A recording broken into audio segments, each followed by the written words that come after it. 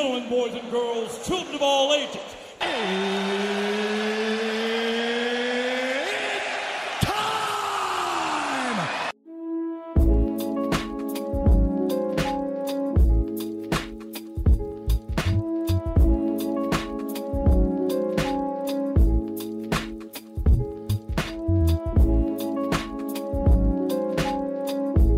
Hello, welcome back to My Two Cents Podcast. This is episode 95, which is entitled Right is Right. I am your host, G2, and God Almighty, does it feel nice just to say I am your host, G2.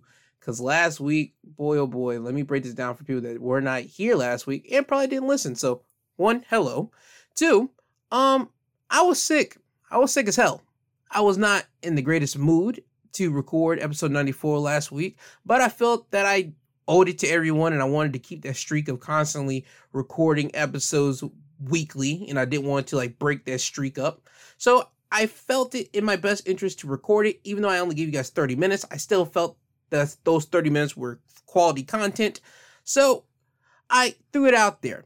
And you know what? Now being rested up, healed up, not sick anymore, well, at least still, well, let's put it like this. I could cough and I still have some mucus coming up, but probably too much information, but I am feeling 100%. That's the best thing about this. So I'm glad that I am good and well rested, and I can give you guys a full-fledged episode today. As you guys can tell from the timestamp and time marks, trust me, it's going to be a full-fledged episode here today. But anyway, let's start off with the National Food Days of the week, shall we? Today, being October 9th, it is Hoagie Day, as well as Pizza and Beer Day, so drink responsibly. Also, Moldy Cheese Day. Tomorrow, October 10th, Indigenous People Day. It is Angel Food Cake Day. October the 11th, Sausage Pizza Day. October 12th, Pumpkin Pie Day. Also, Gumbo Day. October 13th, Yorkshire Pudding Day. October 14th, Dessert Day.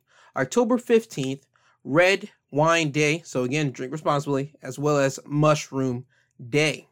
So, let's start off with the first topic of the week, which is U.S. conducts back-to-back raids in Syria, killing key ISIS operatives. As this comes from the Washington Post, the U.S. military announced on Thursday that it had conducted 2 raids in Syria within a day of each other, killing 2 key ISIS targets and their associates. According to the U.S. Central Command, American forces conducted an airstrike in northern Syria on Thursday that targeted and killed a deputy wali, or governor, in Syria, as well as another senior ISIS official associated with him, whom the military did not name.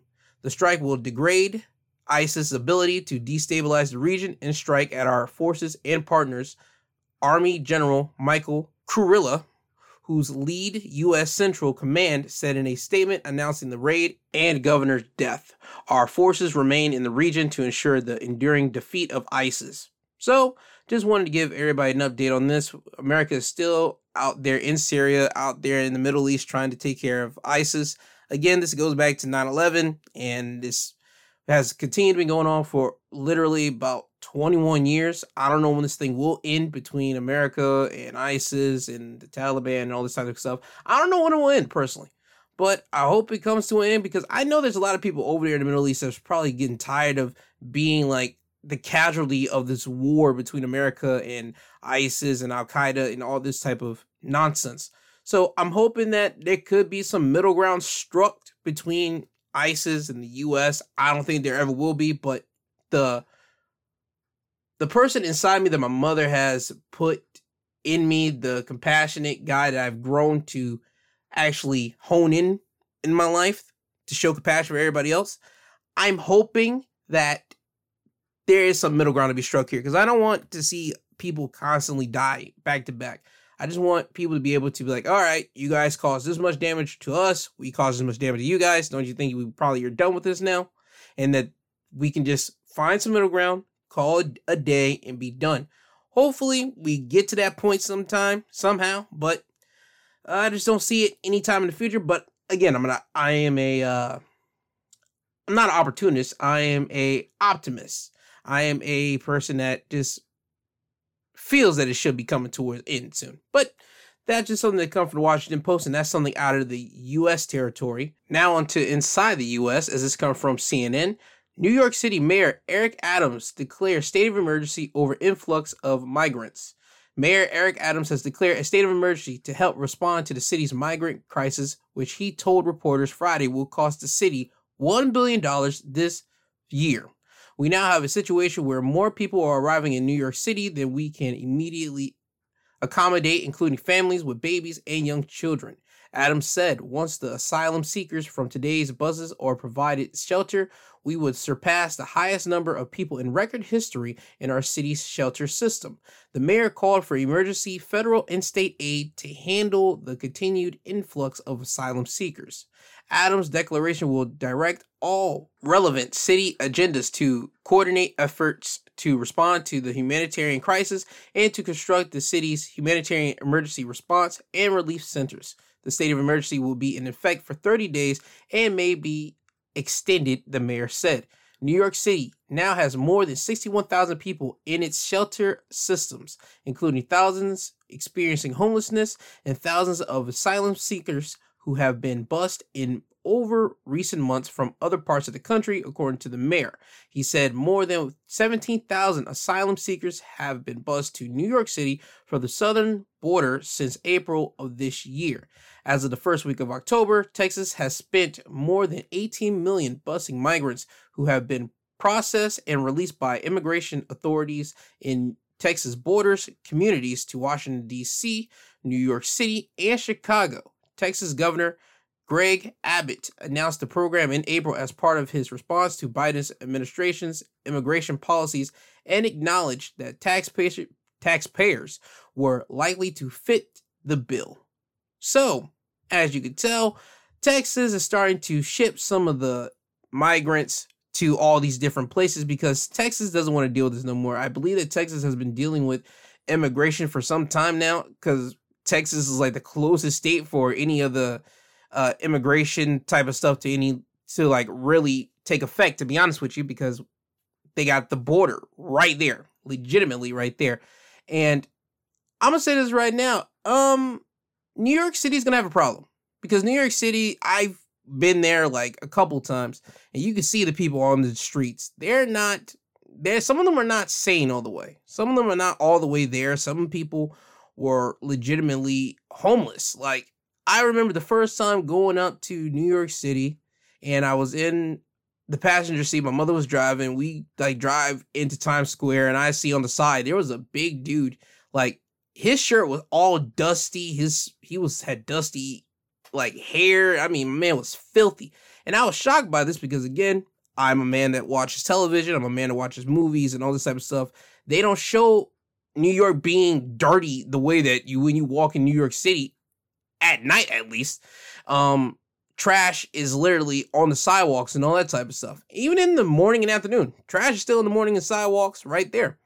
But you don't see it on television and movies. So it was like a real startled thing for me. And to see somebody is all dirty up like that, I was like, yo, what are we doing? Like, what's the deal here? I already knew there was homelessness, but this one, it just like struck me in the face. Like, it really like punched me.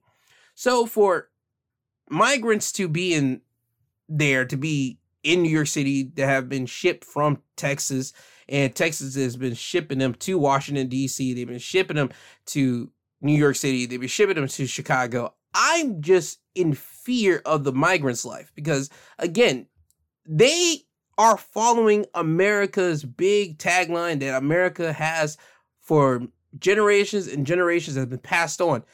The American dream. You could come here, you could actually make something of yourself that you couldn't do in the country that you were born in. So come here and at least try to accomplish that dream. And that's America for you in one big fancy bow and present. So when immigrants or migrants, however you want to like call them, they come over here and they seek out the American dream. They want to make their way. They want to preserve a life for not just themselves, but for their children and future generations, for them to do better than they could ever do in their former country. I feel I'm heartbroken for them for when they come over here. I really feel heartbroken for them because, again, they're trying to just accomplish something. They're trying to just achieve something that they couldn't do over in their other country. That's one thing. And then when they come here, it's all damn you. Don't come here. Why are you here? You're taking our jobs and all this type of stuff. I can see how that is startling for people to come over here and they just feel like, yo, why are y'all just so bastardizing us? We're just here. We're trying to make it better for our family. We're just trying to like do the American dream. We're trying to actually do the tagline of what this country is. I understand why people from other countries look at America as the place of milk and honey. I see it because America has always been built as that in the media. It's been built that way in the way that Americans talk about America from time to time. They don't really get to see the dirty side of America until you're actually here and then you get to experience what America is. Every country has their dirty underbelly parts, and America has it, but America to other countries, and I think other countries are starting to see it now. America has a dirty underbelly that America doesn't like to really touch until you really start to touch it. And then they're like, okay, we got to touch it and get done with it. But back to the point. Immigrants are now coming over here. Texas is shipping them off. I feel sorry for them. There's going to be people that say, no, they should stay in their country. I don't feel that way. I can't feel that way. Because, again, they're trying to make a better way for their family and themselves. So here's my solution to this. For the people that say immigrants shouldn't be here, you need to go up to Congress. You need to go up to whoever is in charge of your state, your town, all this type of stuff. See who they can get in contact with Congress, get in contact with the House, the Senate, all this type of stuff, and tell them that they need to change the slogan for America. Let them change the slogan for America, because then guess what? It will at least put a damper on the percentage of immigrants that want to come over here. Think about it. America is literally the only country, to my belief, that has a tagline that is synonymous with its country. I don't know a tagline for Canada. I don't know a tagline for Mexico. I don't know a tagline for the UK. I don't know a tagline for China, Japan, Korea, North Korea, South Korea. I don't know a tagline for Australia. I don't know no tagline that any of these places have. I know America is synonymous with the American dream. And I think you say that anywhere around the world, anybody in any other country will know exactly what the American dream is, and they'll start picturing it, and they'll able to at least somewhat spit out what the American dream is. So go to your local person in charge, see whoever they got in contact with, the Senate or higher up, until it makes it to the Senate, makes it to the House, and see if they can start making a petition to change America's tagline to America to no longer have a tagline. Because again, if they don't have a tagline, it's going to put a damper in people wanting to come over here. And also, this is an actual true thing. I didn't know that until this week when I was in one of my college classes. So thank you to Professor Holiday for this. Did you know that whenever Kit Kat lost its slogan, to break me off a piece of that Kit Kat bar, the sales of Kit Kat took a dive. And it didn't lose anything else. They still kept the exact same candy, the same chocolate, same wafer, same everything, but they took away the slogan. Once the slogan got taken away, sales in Kit Kat started to drop. So once the sales dropped, guess what Kit Kat started to do? They put the slogan back, and guess what? The sales started to go back up. People missed the slogan of break me off a piece of that Kit Kat bar. People might say, how can that be a thing? It's called having that placed in your head for so long, and then for whenever something doesn't have it anymore, guess what happens? You don't remember it, and you don't care for it anymore. That's what America in this whole situation is right now. The American dream is in the name. When you break down the American dream, everybody knows what it is. So, again, if you don't want immigrants to come over here, remove the tagline from America. Let America be like every other country around the world that doesn't have one. And I guarantee you'll at least start seeing a dip, or at least you'll start seeing some immigrants not wanting to come here. They'll go over to Canada. They'll try to make their way over to the UK or wherever else. But you won't see them in America if you don't want immigrants or migrants, wherever you want to call them, to come to America. So that's my piece on this. Until then, New York City, Chicago, Washington, D.C., maybe even California next, because I don't doubt that Texas isn't petty enough to send some people over to Cali so they can experience what it's like to live over there in Cali. Prepare yourself. Embrace yourself, because there's going to be more people coming over to your state. There's going to be more people coming over to your location. And I want everybody to please be aware, because when more people come over and you don't know who they are, you don't speak Spanish, you don't speak their language, they don't speak your language, the fear builds up. And if fear builds up, guess what happens? People become antsy, and people don't like feeling fear. People will feel that they are being threatened. If people feel threatened, people will die, and innocent lives will be lost, whether they are American lives or people that come from other countries. The lives will be lost. That's kind of how human nature works. So I hope everything gets figured out before that type of stuff happens. But I just want to give everybody some ideas of what could lead into the future. So again, remove the American tagline, the American dream, and I guarantee you we'll at least start seeing some immigration stuff starting to shift away from America. Now, on to the next topic, as this comes from The Guardian. Innocent is innocent, period. Richard Glossip on facing execution again. Richard Glossip is intimately acquainted with the cell in Oklahoma State Penitentiary known as LL. He's been inside its 8-foot by 12-foot gray walls 3 times, waiting to be taken to the next room, the next door, the death chamber. Glossip was brought into the cell each time at 3 a.m. on the morning of his scheduled execution. In a letter and phone call from The Guardian from death row in McAlester, Oklahoma last week, he described what it was like spending what he thought were his final hours inside LL as the clock ticked down. One side of the cell is covered in bright lights that never go off, like you are out in the sun, he said. You are watched by cameras as well as a guard who sits outside your door 24/7. As Glossip's date with death grew closer, guards started holding mock executions. They would lead an actor dressed in prison uniform in the death chamber, strap him on the gurney, and then role-play the execution procedure from start to finish. That is a dickhead move. God, what pieces of garbage. The entire dress rehearsal was carried out in Glossip's full view. I could see everything. I could have stayed in the back of the cell and tried not to watch, but I didn't because I knew I was next. The most recent time Glossip was in the cell, LL, was on September 30th, 2015. It was the hardest day of my life, he said. He remembers shivering in his boxer shorts, pacing up and down to keep warm in the cell, which was cold as a meat locker. He reportedly asked the guards what was happening and could he talk to his attorney. No, and no, they replied. The execution team was supposed to come and get me within 15 minutes and take me into the death chamber, but nobody came. I paced and paced, pray harder than I ever have. Please, God, stop them from doing this to me. Now, you might be asking yourself, why am I saying all this? Why am I talking about a man that was on execution that's on death row right now? Well, here's some backstory to you. Richard Glossip was sentenced to death for the 1997 murder of Barry Von Treese. Sorry if I don't know how to pronounce the last name of the man. Owner of a best budget motel in Oklahoma City where Glossip worked as a manager. No one has ever accused him of actually killing Barry Von Treese. Rather, Justin Seed, a maintenance worker at the motel with a methamphetamine habit, confessed that all on his own he beat Barry to death with a baseball bat.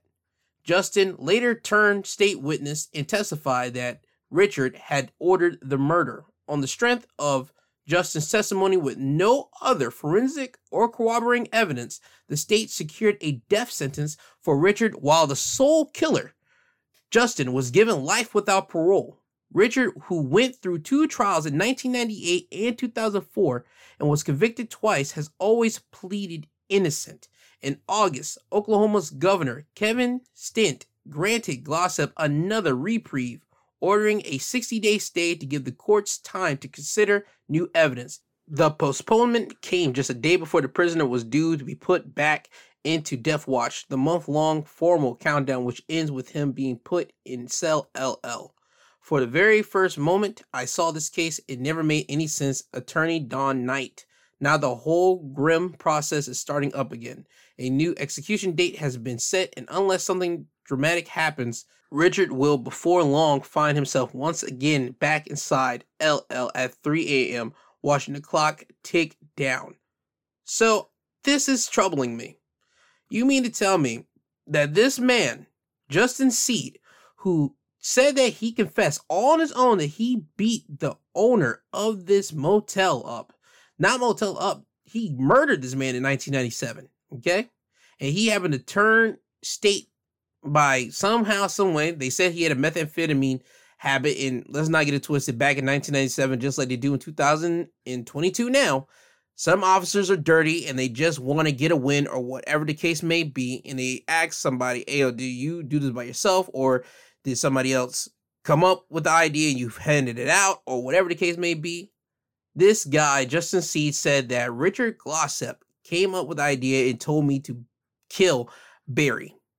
Now, there has been no forensic evidence, no nothing to correct this guy, Richard, to the murder of Barry, but you only got the guy who has a methamphetamine habit, who confessed to the murder all by himself at first, said that now, well, back in 1997, back then said that, yo, this guy, he said that I should kill him and I did it. Yo, what are we doing? What are we doing? This man has been on death row for a long time. This man is facing death by the end of this year. Legitimately, by the end of this year, this guy could be put to death, and we are just over here just like, nah, we're good. What are we doing? This should prove to you right here, the legal system don't give a damn if you are innocent or guilty. This guy right here is innocent, dude. We got until December 8th. Ladies and gentlemen, people have until December 8th to get this innocent man out of jail. Now, why did this thing come up to me this week? I have no idea. To be honest with you, I was searching around, this thing popped in my face, and I looked more into it, and I thought to myself, how? I don't care whether you are black, white, Hispanic, Chinese, whatever. Wrong is wrong, right is right, and innocent is innocent, period. Thanks to The Guardian for putting up that tagline and that title. But it's true. If you are innocent, you are innocent. There is nothing to tie this man to this murder. Nothing except for a man that has a drug habit. Come on. What are we really doing here? This proves right here, without a shadow of a doubt, the justice system does not care if you are truly innocent or you're truly guilty. They just want a win. They just want a body to a person's name. Literally, you have all this stuff. The man that did it said, yo, I did this. I did it. What are we doing? This doesn't make any sense to me. It doesn't. I'm a man that likes to play on even ground with everybody. If you strike me, hey, I'm going to give you two choices. Either you apologize or we get shaken and we get busy in here. I give you an opportunity and a chance. Fair is fair, right is right. If you didn't hit me and I accuse you and you say, yo, I didn't hit you and all this type of stuff, I'll at least listen and hear you out. And if it makes sense to me, guess what? All right, you didn't hit me. My bad, That's it. Or if you have photo evidence or video evidence, you didn't hit me. Okay, cool. There is nothing to tie this man to this murder. Nothing. And somehow he has been on death row since 98. Come on, dude. Come on. This ain't right. This ain't fair. And if anybody has any type of soul, they know this ain't right. This ain't fair. We should look at our justice system and say, how is this guy on death row? As a matter of fact, we should look at the death row system and question how many of these people on death row are really the killers. Or they just got put in there because of somebody or the court themselves just wanted a win and wanted a body. This right here is disgusting. Truly disgusting. I hope that this gets some national coverage. I really do. Stop waiting until December where the time's almost clicking down where, all right, guys, well, Good Morning America, CBS, CNN, everybody's covering this. No. ABC, CBS, CNN, Fox. I don't care what freaking news coverage, what station you're on. Follow this up. Follow it up. I'm just a little nugget for you. I'll throw this out to you every time on Instagram. I'll send this to you. Fine. But follow this up. I'm going to stay on this because personally, this is nasty. This is gross. How an innocent person is literally going to be sent to death before the end of this year is done with. For being innocent and having nothing to do with somebody being dead, being killed. It's disgusting. It's nasty. It's wrong. I'm hoping that this guy gets off of death row. I really do. But we shall see. We have to wait until December 8th because that is whenever they're going to call his bell, call his time, call up his ticket. So I hope that somebody can get this man out of here. I really, really do. All prayers to Richard Glossop right now. That's the only thing I got. I want to keep everybody informed about this because this is nasty, completely disgusting. Now, on to something else. This is coming from the New York Times, and it reads, Alec Baldwin and Helena Hutchins family reach Rust settlement. The family of Helena Hutchins, the cinematographer who was fatally shot by Alec Baldwin on the set of the movie Rust last year, has reached a settlement in its wrongful death lawsuit against producers, including Mr. Baldwin. Lawyers for the parties said on Wednesday. Production for the film will resume in January with Matthew Hutchins, Miss Hutchins' widower, as executive producer, according to the terms of the settlement. Okay. I don't know how people are going to be feeling about that. Like the actors going back to that job for that. Okay. The suit, which was filed in January by Miss Hutchinson's husband, her younger son, and the personal representative of her estate, accused Mr. Baldwin and the other defendants of reckless conduct and cost-cutting measurements that endangered the crew, including failing to follow basic industry standard safety checks and gun safety rules. Okay, so Rust is now getting back on production in January. Alec Baldwin is not going to face no criminal suits, I believe. I don't believe nobody's going to be facing any type of criminal manners for this.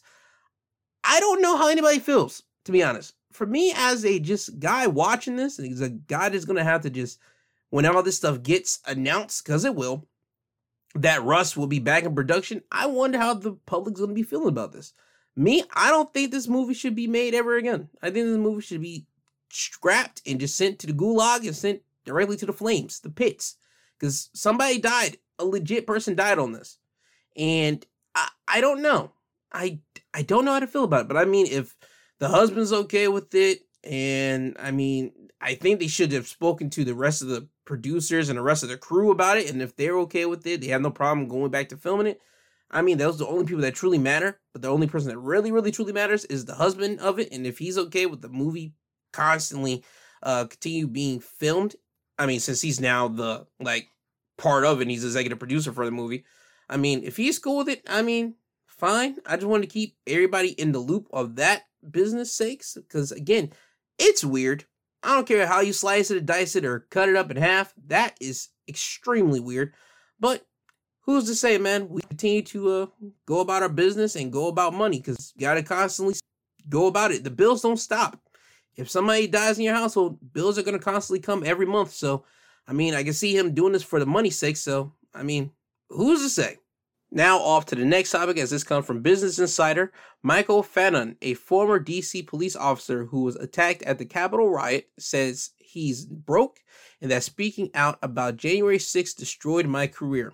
Former Washington, D.C. Metropolitan Police Officer Michael Fannon has frequently spoke out against the January 6th attack on the Capitol and at great personal expense, according to him. Michael Fannon is broke. I'm pretty sure that's why people do things like this, Fannon told Rolling Stone, speaking of himself in third person while explaining part of his reasonings for writing a memoir. I said the things that I said for free and fucking destroyed my career. Made my job untenable, and then tried to make hard lemonade out of lemons. Fannon's memoir, Hold the Line, The Insurrection and One Cop's Battle for America's Soul, is set to be released on October the 11th. So it's going to be released this week.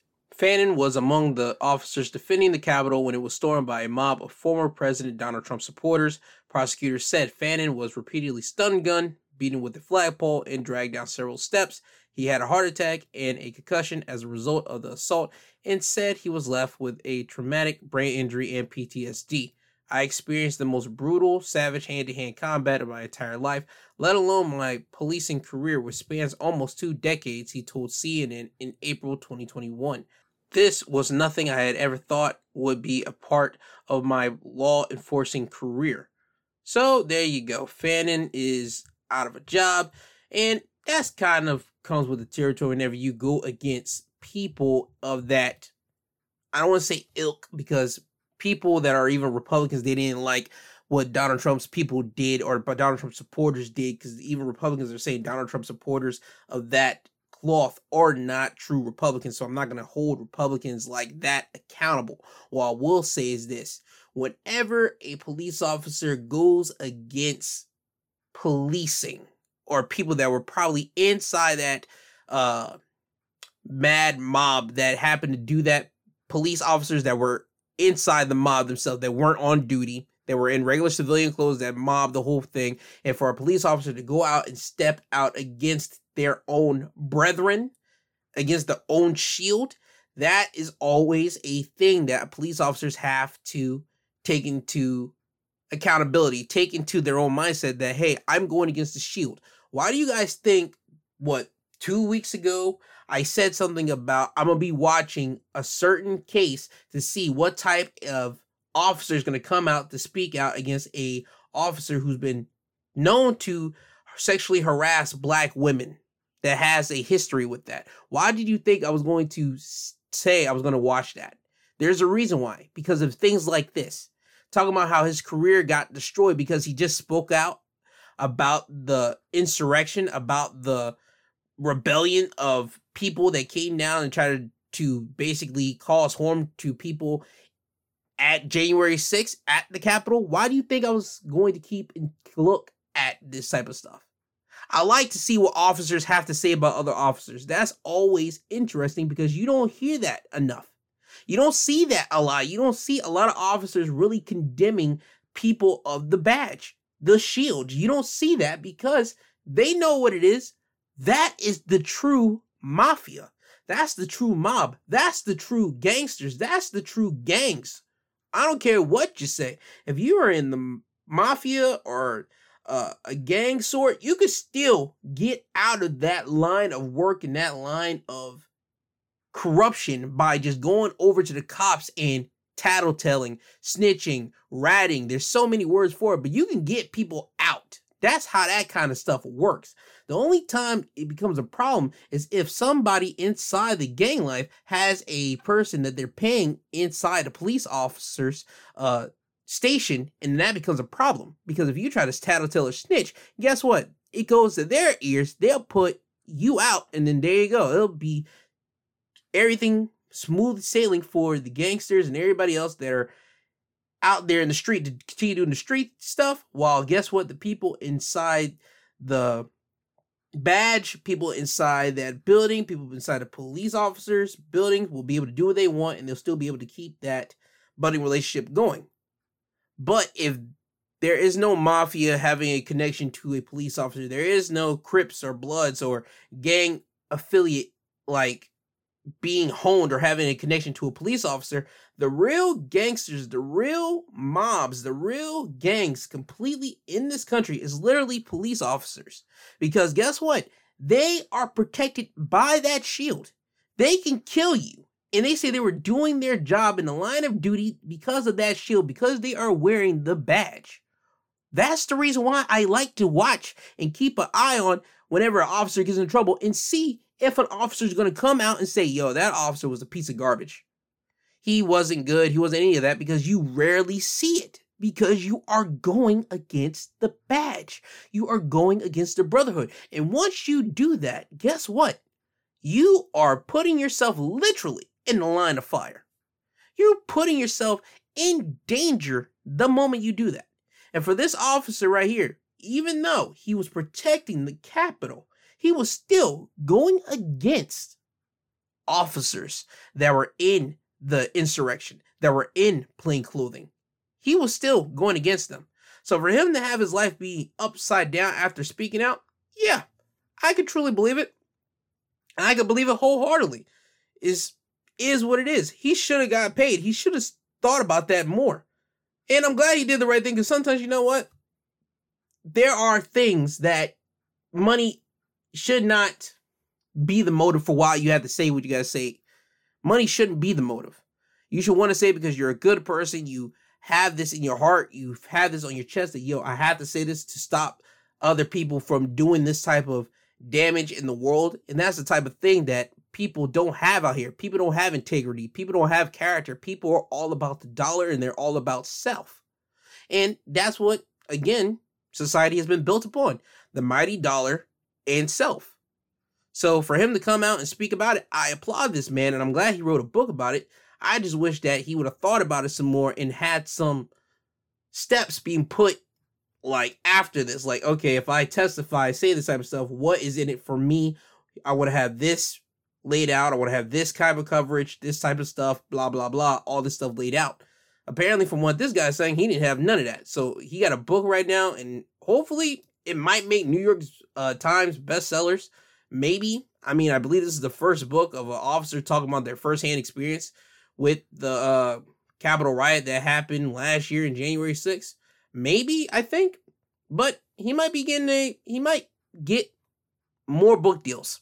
He might get his book turned into a movie or a television show, because that's where the real money comes in. Maybe. Who's to say?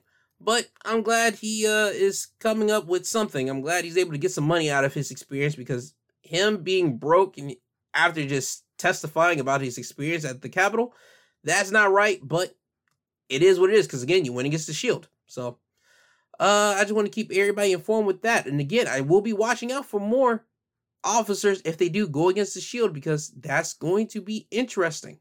Now on to Yahoo News, as this comes from Santa Clara Police. Protester knocked down by Rams player on Monday night has filed assault complaint. A protester who ran onto the field during Monday night's NFL game has filed an assault complaint against the Los Angeles Rams, a spokesperson for the Santa Clara Police Department told Yahoo News. It's an active investigation, the lieutenant said Wednesday. I can confirm a person did come in Tuesday at 1:45 and filed a report. However, it's an ongoing investigation, so we're not able to release details at this time. The complaint stemmed from a moment in the second quarter of Monday's game between the Rams and San Francisco's 49ers, when a pair of animal rights activists representing Direct Action Everywhere jumped a railing and onto the field at Levi Stadium. One of the protesters was subdued on the sideline, but the second person made his way onto the field with an object in his hand that was intensifying pink smoke. As the person ran near the visitor's sideline while being chased by security, Rams linebacker Bobby Wagner and defense lineman Tiki McKinley intervened and knocked the protester to the ground. Cell phone footage showing Wagner delivering a hit on the protester went viral across social media platforms. Both protesters were ticketed by the Santa Clara Police Department and released. I don't know how them were released. I don't understand it. Video of the incident also appeared to show that a man from Levi Stadium security injured himself while chasing the protester. Okay, Wagner spoke about the matter on Wednesday and said he was aware of the police report via the Associated Press. Okay, this whole thing's garbage.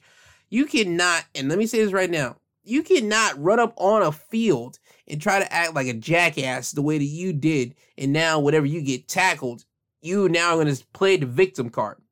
We're not doing this. No.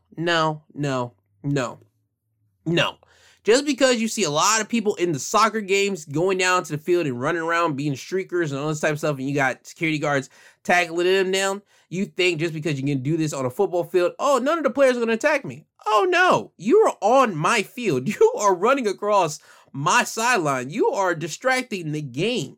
What are you doing? You are going to get touched. If security can't touch you, I'm in the system, and I'm going to tackle you down to the ground and let security grab you up. And that's exactly what happened. Play stupid games, you win stupid prizes. That's exactly what happens. Ladies and gentlemen, you are a fan of the sport. You're there to watch a certain activity. You're not supposed to jump the guardrails. I guarantee you, you have some type of safety protocol that they tell you before the game starts, or they at least let you know, yo, you're not supposed to jump the guardrail. You're not supposed to do this. You're not supposed to do that. You can get loud at a football player. You can jaw jack with them. You can jaw jack with a basketball player, a hockey player, a soccer player. All these people, you can jaw jack with them, but you cannot jump that railing and get on that field. Because once you do that, you are now invading their game. You're invading their privacy. You're taking liberties, okay? It's a professional wrestling term. You're taking liberties. Even in wrestling, Whenever you are at a wrestling event, they tell you do not cross that guard. Do not jump the gate. Do not jump the railing. Because once you do, you are now in a wrestler's vicinity. You're in their space, and they are legally able to beat you up and bloody you up if they feel like it, because you are now invading their personal space. You're invading their space. And for you as a fan, or just even a person that bought a ticket or came along with somebody else, why would you want to jump something? Because you want to get some airtime? You want to make something known? Do that. You guess what you do? You go outside the field, you take a photo, you try to come up with some catchy type of header or whatever the case may be. You get some type of hashtag and you send that to as many people as you can, and ta-da, that you wish for the best. But once you play a stupid game by jumping the guardrail and running and having a pink fume in your hand and all this type of stuff, you are an idiot. You deserve to get tackled. You deserve for that to happen. I hope the judge throws this case out. Whoever the judge is throws this case out, because this should not happen. I'm happy for the football players that guy tackled this guy down. I saw this thing on social media. I thought this guy was an idiot.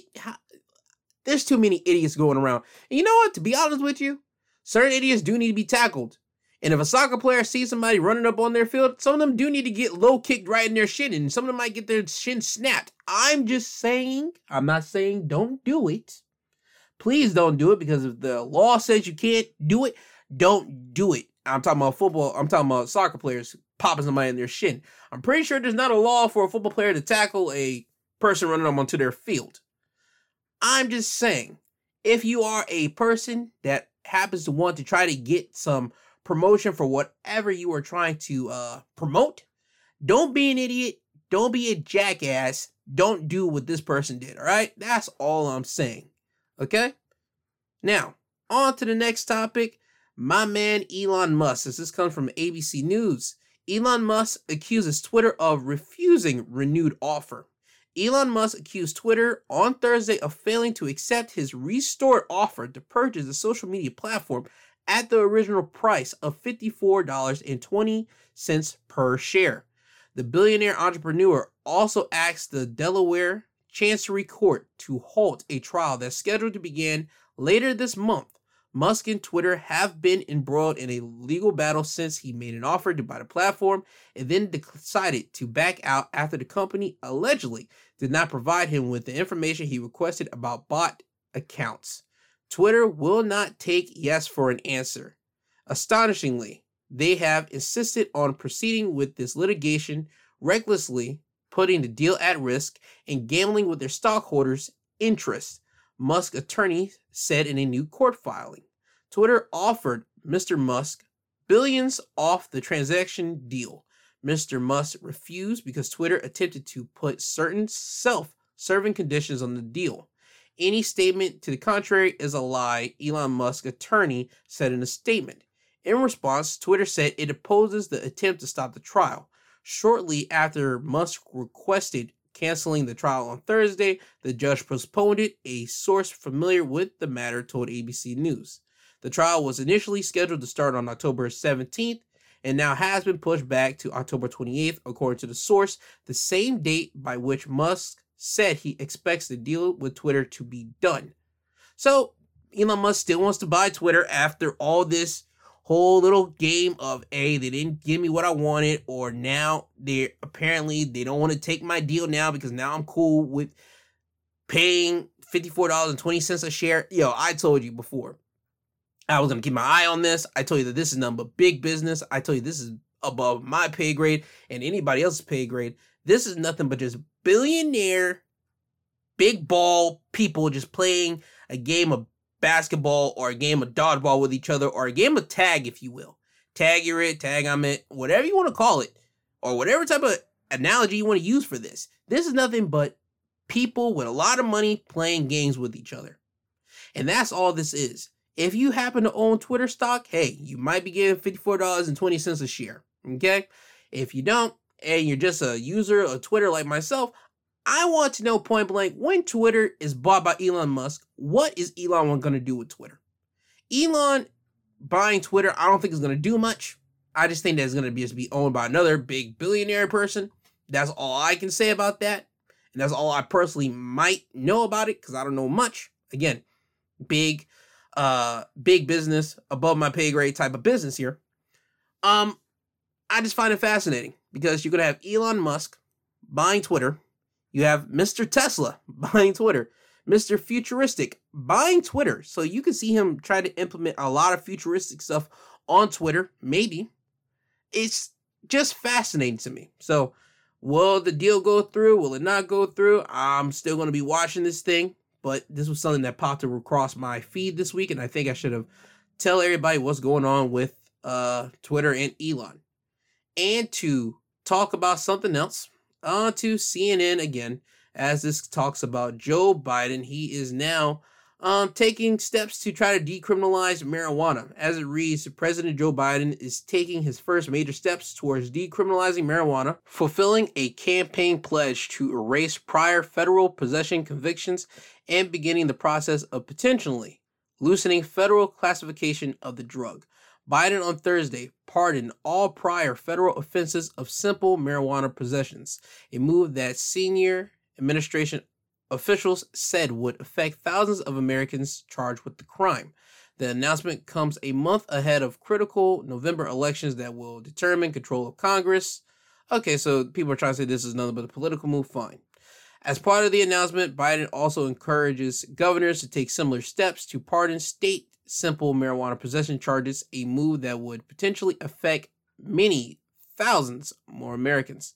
And the president will task the Department of Health and Human Services and Attorney General Merrick Garland to expeditiously review how marijuana is scheduled under federal law, the first step toward potentially erasing a federal classification that currently places marijuana in the same category as heroin and LSD. No one should be in jail just for using or possessing marijuana, Biden said in a video announcing his executive actions. It's legal in many states, and criminal records for many marijuana possessions have led to needless barriers to employment, housing, and educational opportunities. And that's before you address the racial disparities around who suffers the consequences. While white and black and brown people use marijuana at similar rates, black and brown people are arrested, prosecuted, and convicted at disproportionate rates. Too many lives have been upended because of our failed approach to marijuana. It's time that we right those wrongs, the president said. The move Biden announced Thursday stopped short of fully decriminalizing it, which has enjoyed growing support among both political parties. But they are the first significant steps taken by a U.S. president toward removing criminal penalties for possessing marijuana. I have no problem with Biden trying to get rid of marijuana-like things. What I mean by that is like the charges, federal charges for marijuana. I don't think marijuana was ever that big of a deal. Even as I grew up in the early 2000s and you had all the weed movies coming out, you saw people smoke weed in the movies and everything else. You only saw them smoke weed. They were either lazy, well, not lazy, they kicked back and they just ate. And they either watched TV or they had those, what do they call them? Illusions or whatever the case may be. They were never ever people doing any type of like crimes, even on like television shows and movies. They weren't people killing people to find money, to get their marijuana fix or all this type of stuff. No, they were only just people just like smoking weed. They kicked back and they just ate and watched television.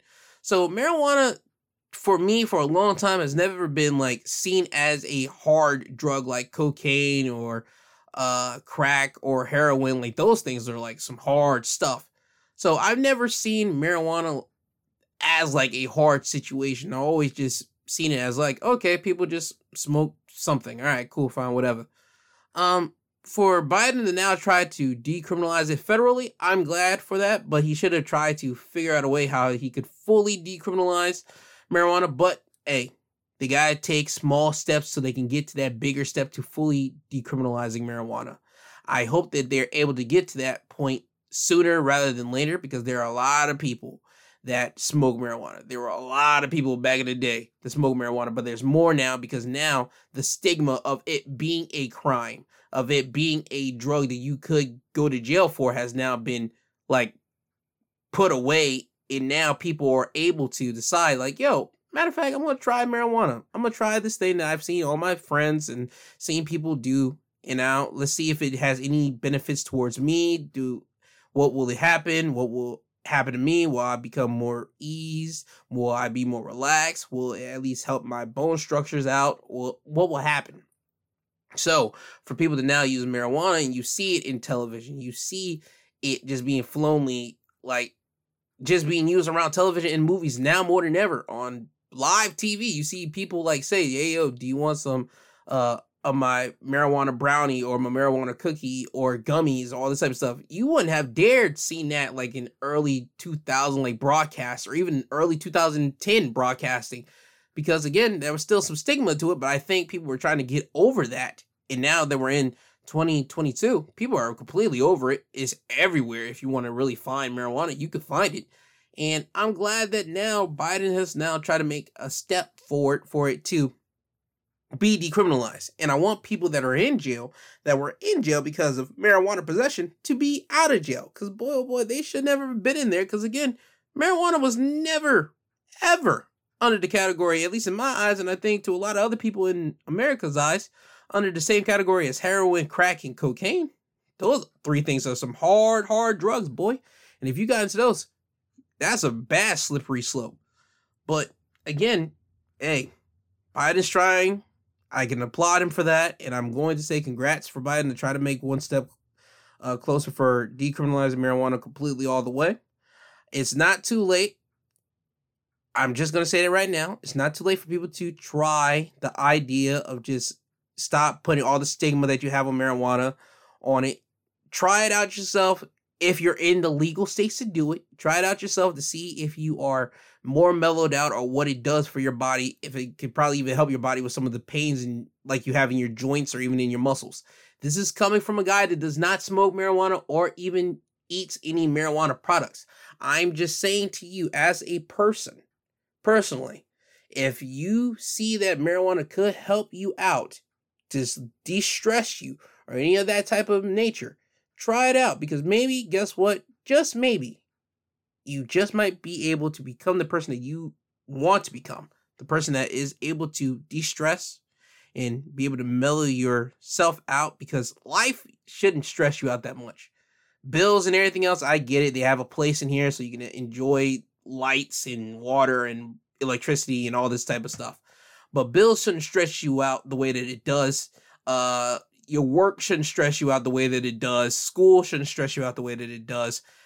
People in general shouldn't be stressing people out the way that it does. But, hey, again, if you're in a state that has marijuana and you're legally able to get marijuana and you're of the age to do marijuana, I'm just saying, it's not an endorsement. I'm just saying you might want to check with somebody that has done it, see what the situation is, and probably check with a doctor to see, do you think for my condition, for my body, do you recommend me trying marijuana or any of that? That's what I'm getting at here. But I'm glad that Biden's trying to decriminalize marijuana, even at a federal situation. I hope the states and the people in charge of these states are able to come up with ideas to decriminalize it and then help out Biden with the idea of fully decriminalizing marijuana as a whole.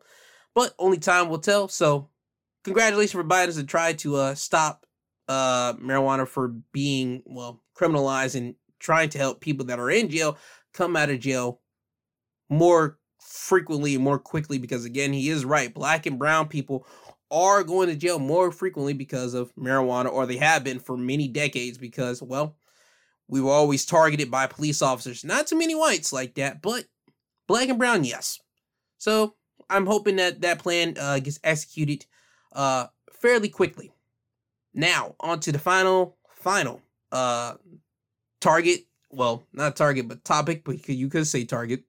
Kanye, my man Kanye. I'm not going to say nothing bad about Kanye here. I'm just going to shower my brother with love and support right now, because right now he's going through something.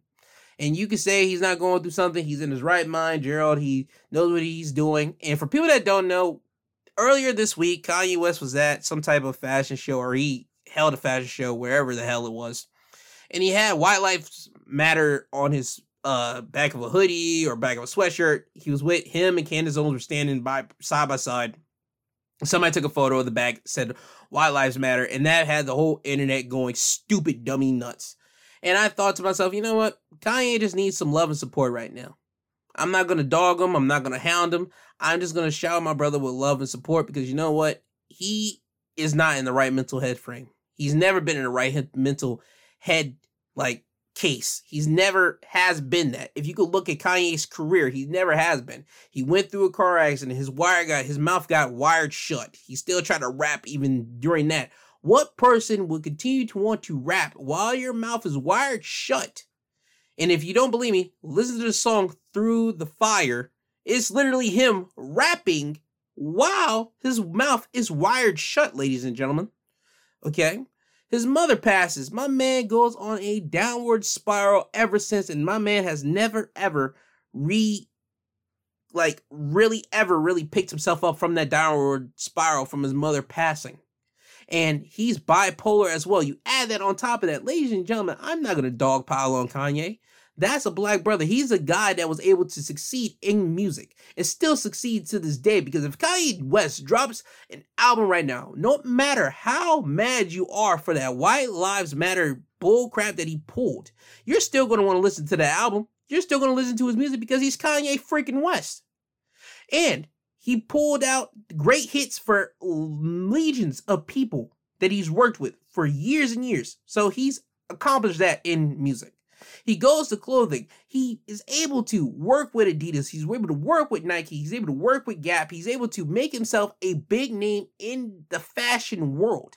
Even though he still wants more validation and everything else, Kanye is a multi-millionaire, billionaire, if you will, according to whoever you want to listen to. Again, but Kanye's name, the Yeezy brand, Kanye himself is a man who has been able to succeed in clothing. He's able to do clothing and people will buy his stuff. Again, you guys have heard me on multiple episodes. I never gotten Kanye's clothing at all. The holes in your shirts, the holes in your pants, the holes in the hoodie. It looks like hobo Versace, if you will. I never got it, but that's not for me to get. People buy it and people will continue to buy anything that Kanye puts his hands on because people love Kanye. Kanye himself is the brand. And for people to vilify Kanye right now because he has White Lives Matter on a freaking hoodie and all that type of stuff, I get it. You're upset. You're in your emotions and all that. I can't be because he's a black man. He's able to accomplish that in music. He's able to accomplish himself in clothing. And clothing is a hard thing for a black man to really accomplish himself at. That is really, if we're really going to be honest, that is really a gatekeeper's type of business for a black individual. You got to really represent yourself in a way that for other white creators to really actually want to rock with you and mess with you in a way that the way that they mess with Kanye. I can't demonize Kanye for what he's done. I'm not going to demonize him. I'm going to give my brother love and support. And that's all I can say about Kanye. I don't know the man personally. I just see what he's able to do. And I'm just able to track down the blueprint of what he has been doing. I'm not going to vilify. Again, I'm not vilifying him. I'm not going to demonize him. I love Kanye as the person. I love the artistry of what he's able to do with his music. And shoot, even the artistry of what he's able to do in business. Because if you got people buying hobo Versace, what more can I get mad at? What more can I say? I can't vilify and demonize this man. I'm not doing it. So, love and support to Kanye. I hope he gets well. I hope somebody on his team can talk to him and actually give him his pills that he needs for his bipolar stuff. And I hope that he can at least find some true love and support, whether it be from his kids or whether it be from his rapper buddies around, or even Jay-Z, because Jay-Z seems to be the only person, I believe, that if Kanye really wants to listen to somebody, he'll listen to Jay, and Jay listen and grab your man Kanye and really nurture him. Be the brother that he deems you to be. Do that for him, all right?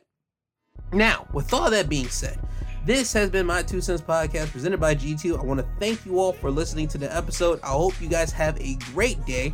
If you are a wrestling fan, do know that there is an episode right now. 1, the Saturday episode, Wrestling Highlights of the Week, out there. And 2, there's an episode dropping today. It probably already is out right now. It is the Extreme Rules review of last night's Extreme Rules pay-per-view. I talk about it, and if you want to listen to it, it is out there right now. So I want to thank Apple, Spotify, Google, Amazon, all these other podcast sites that keep me doing what I'm doing and allow me to say what I want to say. I want to thank them all, and I want to thank you, the fans, for constantly downloading the episodes. Now, with that being said, always remember, I love you, I love you, I love you. I love you, I love you, I love you. I love you all. I thank you. I truly do. I hope you guys have a blessed Sunday. Please don't be a dick to nobody, and be a kind human being towards every other person that you come in contact with this upcoming week, okay? So with that, this isn't goodbye. This is until you hear from the sweet sounding voices again. This lovely voice that has been cured from sickness. I want to say thank you. You hear from me again, whether this upcoming Saturday for Wrestling Highlights of the Week or Sunday if you listen to Sunday episodes. Now with that, Kanye, my brother, can you please take these people home? I'm tired, you tired, Jesus wept.